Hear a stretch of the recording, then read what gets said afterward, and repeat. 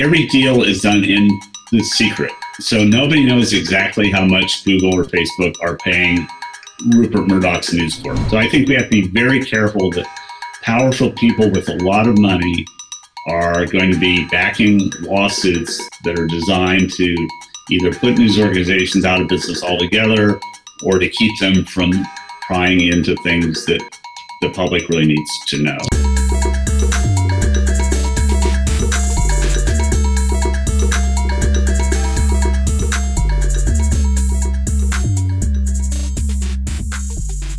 Welcome to the Media Jungle video podcast. I'm your host, Alex Regier, coming to you every week to break down the business behind the news industry, the future of media, and the creator economy. Subscribe to our Substack newsletter and YouTube channel. And don't forget to leave a review on Apple Podcasts. If you like the show, we appreciate your support. On this episode, I'm joined with Bill Gruskin, professor at Columbia Journalism School, formerly Wall Street Journal, Bloomberg, Miami Herald, and a contributor for Columbia Journalism Review.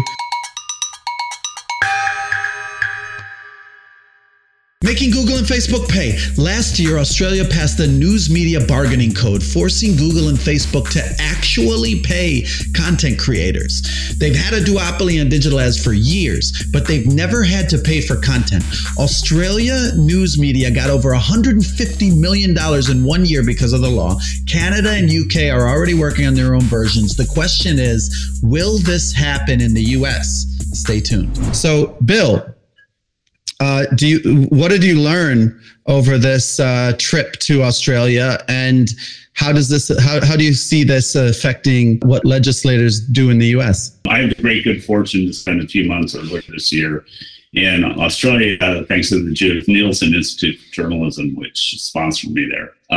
That's and nice. I spent much of that time looking into something called, as you said, the News Media Bargaining Code, which was passed a little over a year ago as a way of trying to force Facebook and Google to pay some kinds of funds to news organizations, large and small.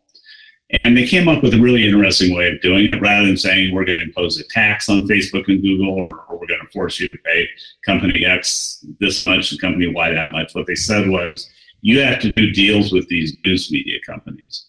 And if you don't, then we could eventually force you to do what's called baseball arbitration, which is where each side makes an offer and the arbitrator gets to pick one or the other.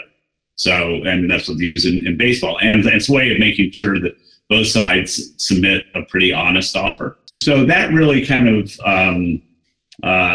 put Facebook and Google into the crosshairs. And even as the legislation was being passed, and certainly afterwards, they started doing a bunch of deals with companies as big as the Rupert Murdoch News Corp to very small daily newspapers or a coalition of daily and weekly newspapers. So basically, because that way of negotiating is good because because both parties want a deal. Facebook and Google didn't want to have to submit to arbitration, and the nature of this code was, if you can do a deal with these media companies, great. We won't force you into arbitration. If you don't do a deal, then you could be forced into. So that was a way of compelling Facebook and Google to do deals. And you might ask, why should Facebook and Google be paying any money at all to these news organizations? And if you're Facebook or Google, that's very much the question you would ask. Because if you're Facebook or Google, you would say, we're the ones driving all these readers and potential subscribers and viewers to news sites, video sites, that kind of thing.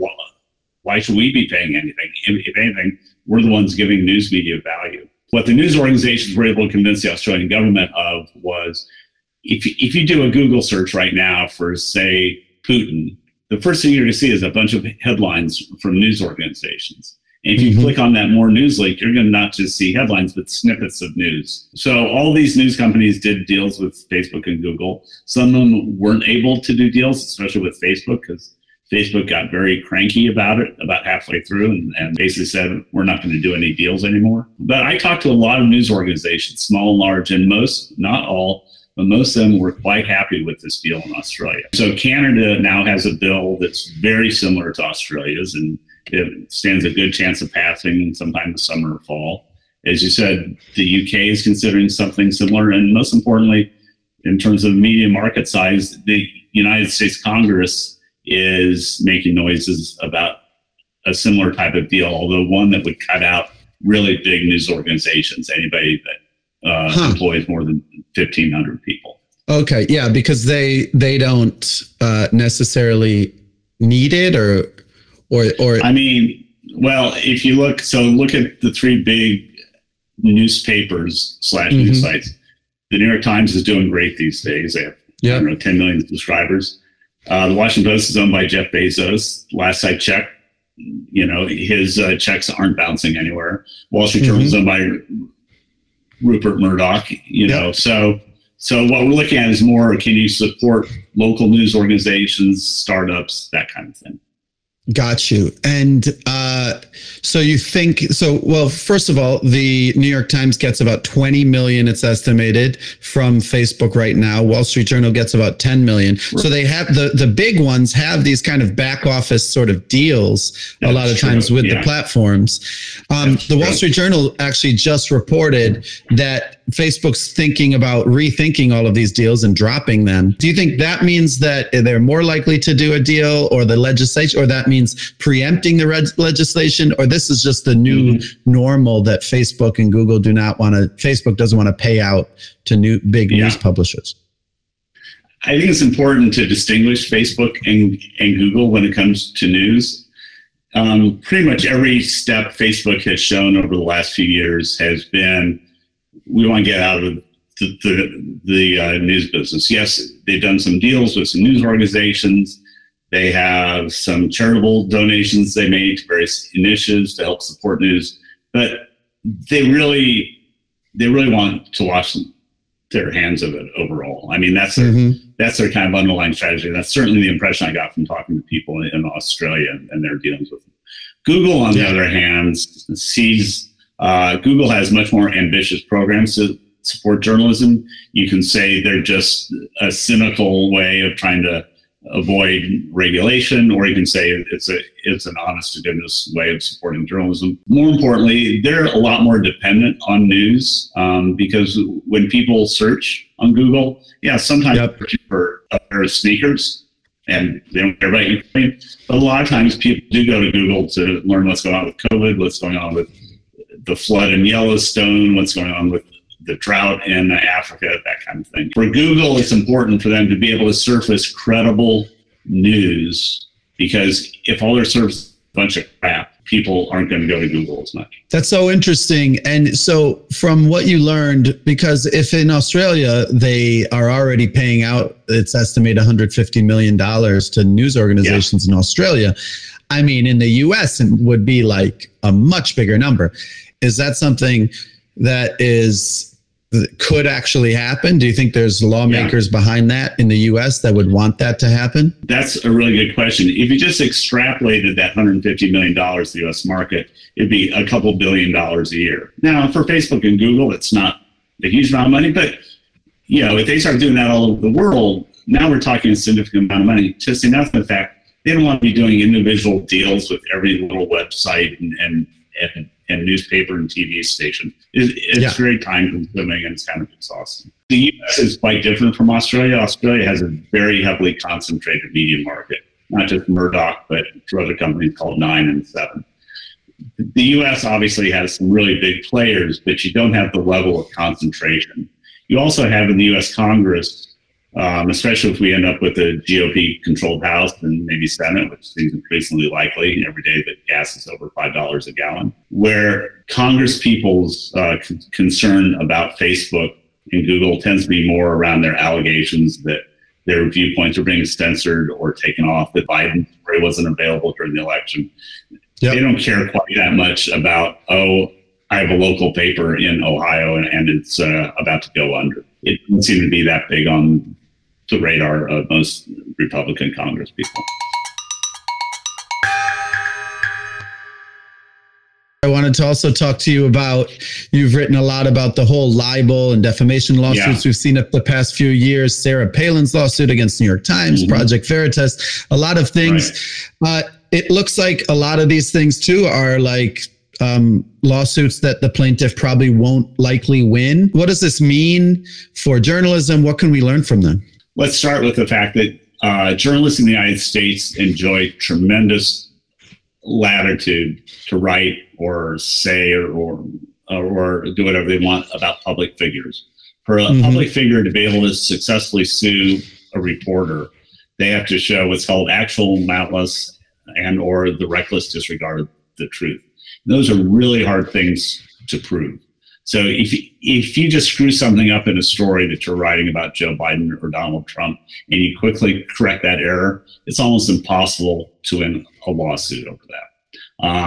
And I'm talking really about public figures, people, politicians, actors and actresses, journalists, people like that. And we've seen from a couple of recent lawsuits, and you and your listeners are probably aware of the one that Sarah Palin filed against the New York Times over error that the Times put into an editorial. That suit went through gazillions of hearings and motions, depositions, finally went to trial in January and February, and she got her clock cleaned.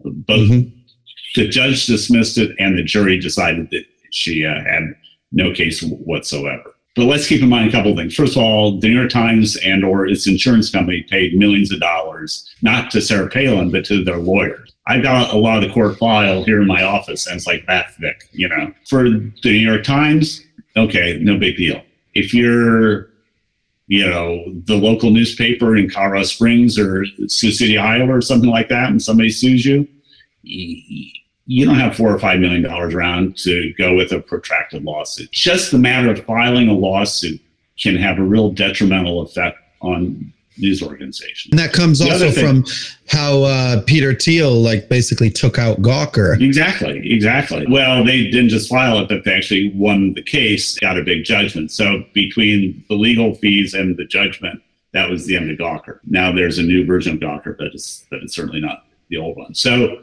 there's just the very fact of filing these. The other thing I think we have to keep in mind is a couple of Supreme Court justices, particularly Clarence Thomas, have said or have indicated that the protections that American journalists have right now in terms of covering public figures, those need to be scaled back. That it's gotten too crazy, that journalists are taking advantage of it, and that even public figures have a right to protect their reputation.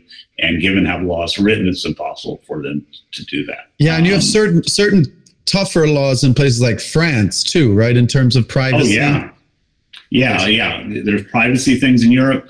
In the United Kingdom, the libel laws there are much tougher, and certainly in a lot of countries like China or even Singapore, what some people would say is good. That journalists need to be held on a tighter leash, and tougher libel laws would mean that they wouldn't run so many terrible stories or something along those lines. But we have to be very careful about how that would start to play out. Yeah, because then you have the risk of just anyone who has a bunch of money, a lot of celebrities, a lot of rich people like Peter Thiel can just sort of say, I don't like this. And you can just start suing people. Right. And there is legislation called the SLAPP, S-L-A-P-P. I won't go into the whole thing. That's designed to prevent people from doing that, but it's unevenly applied. Every state has their own version. Some states don't have it at all. So I think this is something that we really need to keep an eye on in the next couple of years. So they prevent it how? Let me caution you, I'm not a lawyer, so nobody should listen to what I'm saying and then say, well, Kristen said that, so I go and run this story. Please consult I'm not liable either. Your own lawyer. Exactly, right. We both have our degree from the Twitter University of Law. So, but my understanding is my understanding about how the legislation works is it's designed to prevent a frivolous lawsuit. In other words, a lawsuit that's been filed just to kind of screw over a news organization. They'll just make their lives hell. It'll cost them a lot of money, and win or lose. And if you're a billionaire and you want to sue a small newspaper, well, that can basically close that newspaper, even if you have a frivolous suit.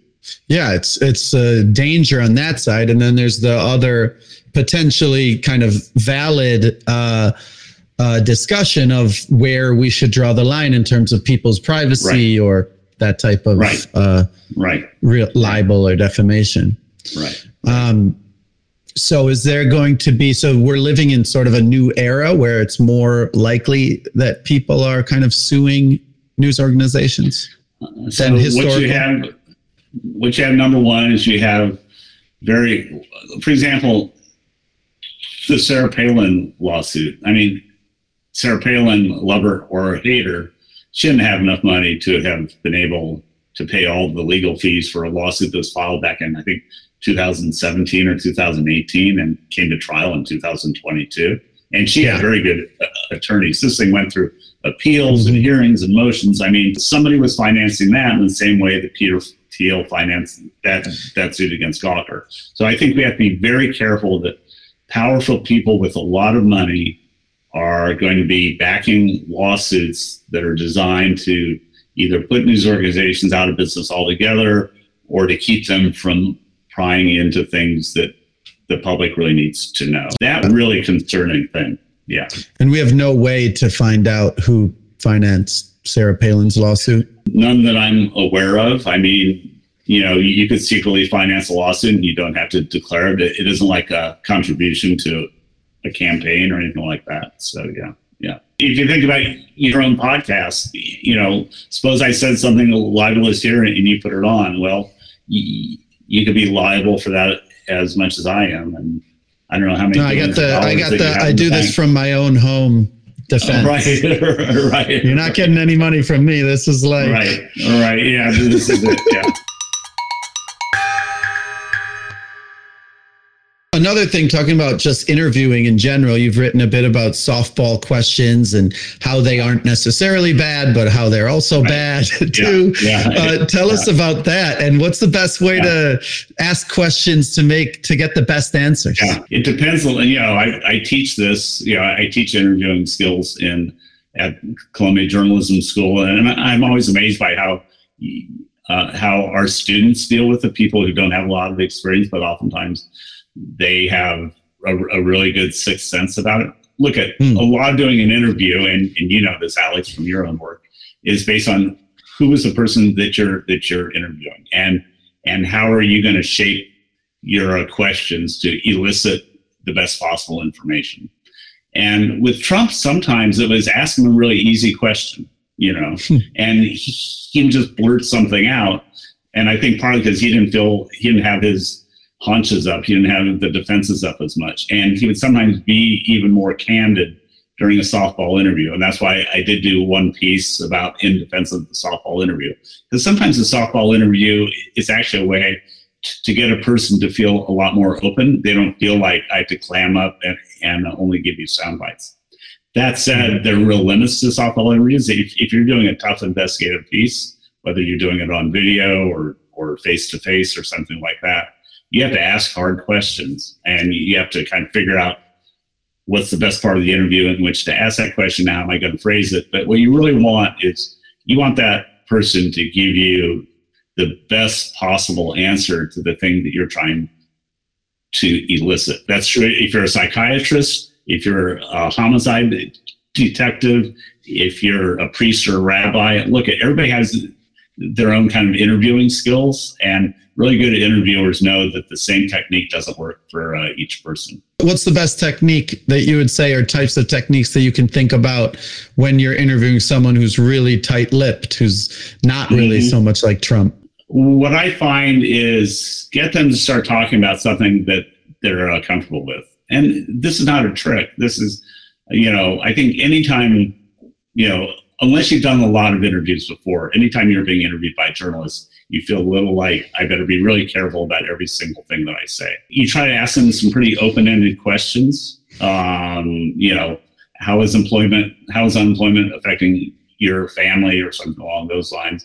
And then it's really important to listen to what people are telling you. Some journalists come into an interview and they have like a legal pad with like 8 questions. And during the third answer, the guy could say, and then I committed 18 homicides in Alberta, Canada in 1974. Very interesting. Now, tell us, what's your favorite color of car? You have to really listen to what people are telling you and be willing to adjust your questions, either the tone or the content, based on what they're saying. A lot of journalists kind of fail to do that. Yeah, that's tough. That's tougher than asking softball questions, which good news is it can be useful.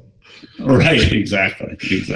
Bill, thanks so much for joining us. You can find Bill on Twitter, B. Gruskin, or find him at his articles at the Columbian Journalism Review. Bill, thanks so much for joining Media Jungle. Alex, thanks a lot for having me. I really enjoyed meeting you and talking to you. Wow, you made it to the end of the podcast. Thanks so much for listening. By the way, we also are a video podcast where you can see extra memes, charts, visuals about the segments. So you can find that on YouTube or subscribe to our Substack newsletter for exclusive updates. And thank you so much for listening. See you next week.